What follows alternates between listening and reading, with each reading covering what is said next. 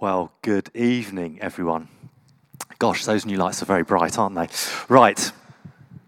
It's great to be speaking. I feel like I haven't spoken here in the evening for quite a while. But it's great to be here. And we're going to be looking at, as Patrick said at the start, Psalm 1. But before we get there, before I read it to you, I'm going to read it to you in a few moments. I want to ask you all a couple of questions. You can put your hands up if you want to, but you don't have to. Who here feels blessed and happy in their life each and every day? I knew there'd be some people here that would put their hands up. There were more people at the 11:30, and I thought there would be, because I think the older we get, the more blessed people tend to feel. I'm not going to make a comment about who put their hands up here tonight, though. That'll get me into trouble. The reality to that question is, if you put polls out into the world, is that very few people would say yes to both those questions. But the promise of the psalm that I'm going to read to you in a little bit is that people can feel and know they are blessed each and every day. The first line of the psalm I'm going to read in a moment starts with the line, "Blessed are those who." And it goes and it states a few things that you should not do and one thing that you should do. But before I read it, I want to ask this question. Is it worth the effort? What does it mean to be blessed anyway? I grew up going to church, and I have to say I had a bit of a problem with the word blessed when I was growing up because I didn't really know what it meant. Nobody in church really ever explained it to me, or if they did, I probably wasn't listening to what the speaker was saying. So hopefully you're all listening to what I'm saying currently anyway, at least. So all I had to go on was the context of the world outside, and I only could really think of like two instances where I would hear the word bless. One of them was when I would sneeze, and I used to sneeze a lot when I was growing up because I had a really sensitive nose, and people would just respond with, "Bless you." And I didn't feel particularly blessed or happy to be sneezing. I hated sneezing because my nose tickled. And I'm like, what's the point of saying bless you? It means nothing. It does nothing to help my sneezing and has no bearing on what's going on. It's just a pointless phrase and thing to say. Somebody says bless you. Great. Doesn't mean or do anything. Or the other one was, obviously this happened very, very rarely when I was young, was when you did something stupid or silly and somebody would go, "Oh, bless." And then that would just be a phrase that would make you feel small and insignificant, like you've done something wrong, you're in need of sort of some special healing because you're so thick and stupid. And so neither of those words did anything to help me understand this word blessed that we had in church. But if that's what you think about the word blessed, that it bears no relation to what's going on in your life, you, like me back then, are totally wrong. Totally wrong.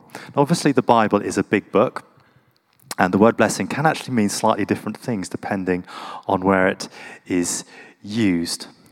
But here in Psalm 1, where I'm about to read it, it means something tangible. It means something that you can know, feel, perhaps sense in your gut. In fact, many translations translate the word blessed in lots of the Psalms, in particular this word in Psalm 1, as happy. Happy are those who. Happy's not quite right because it's not just a sense of just being smile and feeling good, but it is a physical feeling or something that you know about yourself that makes a difference in reality, in the presence now. Right. So, I'm going to read the psalm now and know that what I'm about to read is something that we can know is on offer to everyone. Blessed, happy, is the one who does not walk in step with the wicked, or stand in the way that sinners take, or sit in the company of mockers, but whose delight is in the law of the Lord, and who meditates on his law day and night. That person is like a tree planted by streams of water, which yields its fruit in season, and whose leaf does not wither. Whatever they do prospers. Not so the wicked. They are like the chaff that the wind blows away. Therefore the wicked will not stand in the judgment, nor sinners in the assembly of the righteous.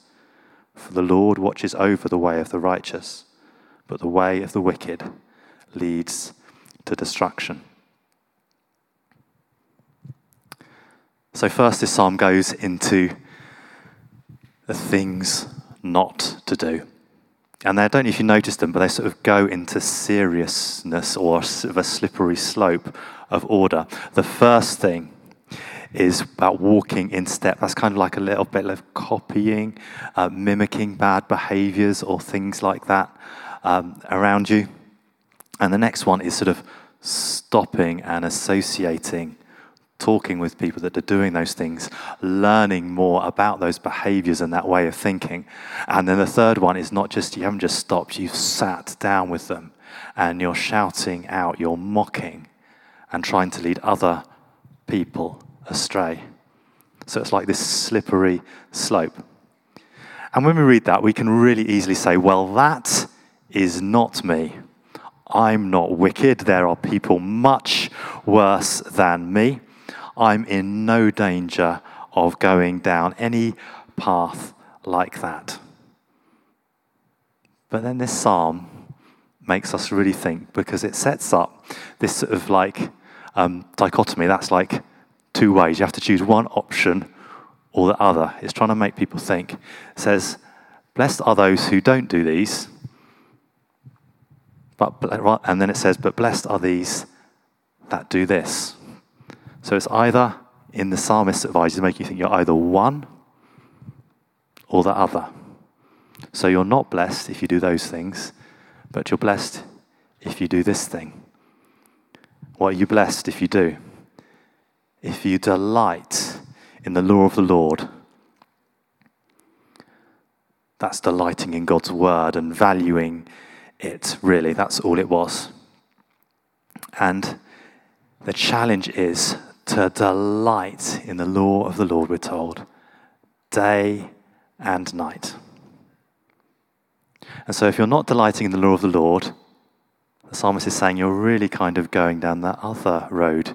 You're walking in step with the wicked, with the sinners, with things that aren't of God, and you might be on that road to not being blessed.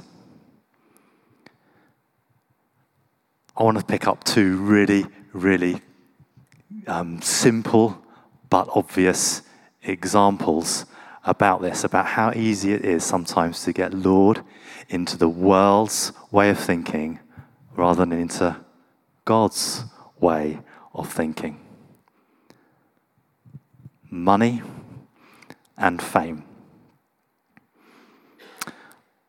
I read recently that the profession that most 11 to 14s want to be when they grow up, if you ask them, was a social media influencer. After something that gives you quite a lot of fame and popularity and quite a bit of money. It's something the world tells us, isn't it? Go after money. It will solve all your problems. It will lead to fulfillment in your life and make you happy. And I'll agree, it might be nice to have a bit of money every now and again. It can bring fleeting moments of happiness. But it isn't something that makes you blessed and happy in the way that the psalm says you can be. I want to read some quotes for people. If anybody's here ever done the Alpha course, you might recognize one of these quotes at least. Freddie Mercury. Does everybody know who Freddie Mercury is? Former lead singer of the band Queen, Bohemian Rhapsody, all that sort of stuff. Let me read some words he said. I don't think this was too long before he died. He said, You can have everything in the world and still be the loneliest man. And that is the most bitter type of loneliness. Success has brought me world idolization and millions of pounds. But it's prevented me from having the one thing we all need, a loving, ongoing relationship. Isn't that sad? Jim Carrey, Hollywood actor, writes this: I think everybody should get rich and famous and do everything they ever dreamed of so they can see it's not the answer. Was the end of that quote. And a few years ago now, it's a bit closer a little bit closer to home for me. I didn't know him personally, but I love dance music. And I was really, really sad when Avicii committed suicide. Don't know if anybody here knows who he is. I just found that incredibly sad. And you look back and then you look at some of the songs that he wrote and got other people to sing songs, and some of the songs that he put out, the lyrics and the words of them. One of them was Lonely Together, and he talked about hating himself and not being able to change. And then that song, Wake Me Up, which talks about this. I'm going to read the one line, but so wake me up when it's all over, when I'm wiser and I'm older. All this time I've been finding myself, and I didn't realize I was lost. It was just incredibly sad. Money, fame, doesn't bring fulfillment. And I haven't even mentioned Prince Harry. Real royalty. Plenty of money.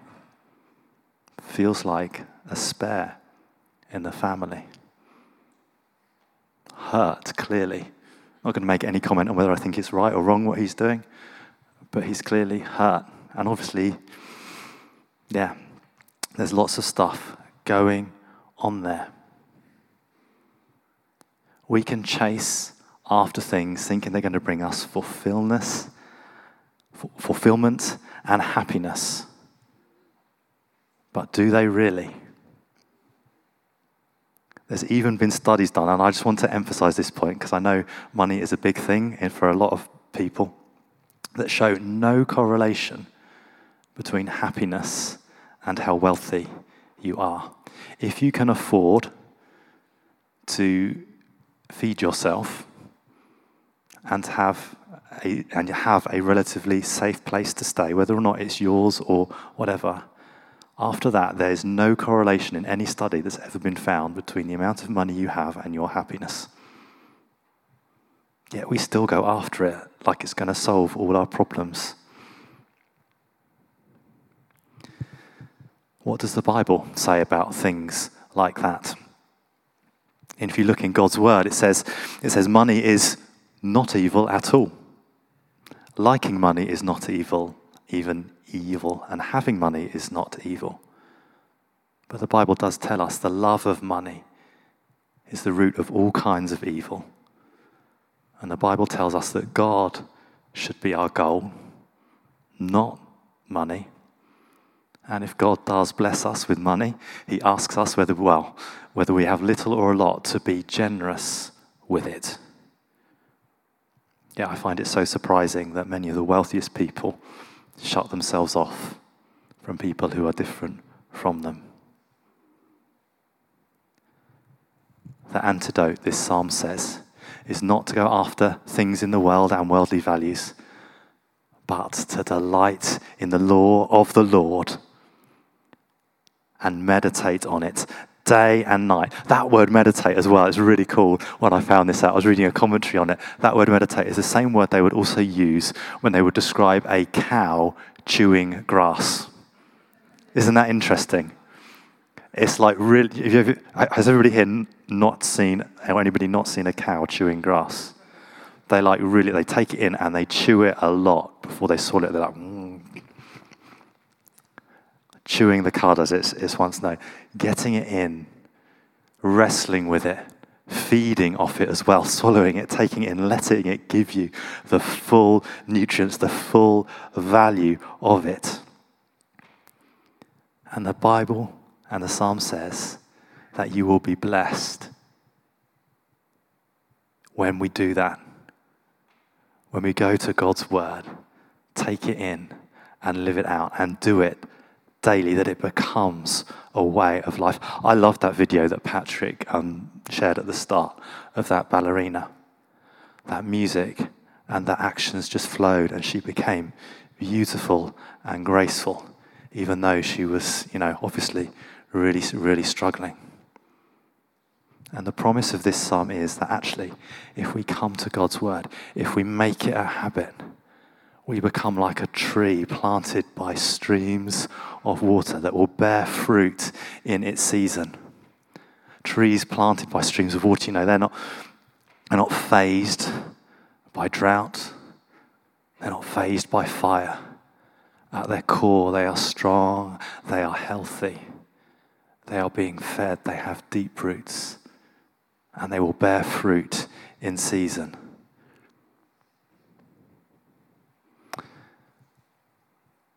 That's the key to a blessed happiness, coming to God day after day, chewing over it, and going with him. There's a dance song that I used to like. Some of the older people here might know it, they might not. It was Eat, Sleep, Rave, Repeat. Does anybody know that song? That was basically the lyric all the way through. Eat, sleep, rave, repeat. I want to change the words slightly to read, pray, act, repeat. Read, pray, act, repeat. Read, pray, act, repeat. Then you'll be blessed. You'll be like that tree, planted, bearing fruit in season, no matter what the world throws at you. Read, pray, act, repeat. Amen.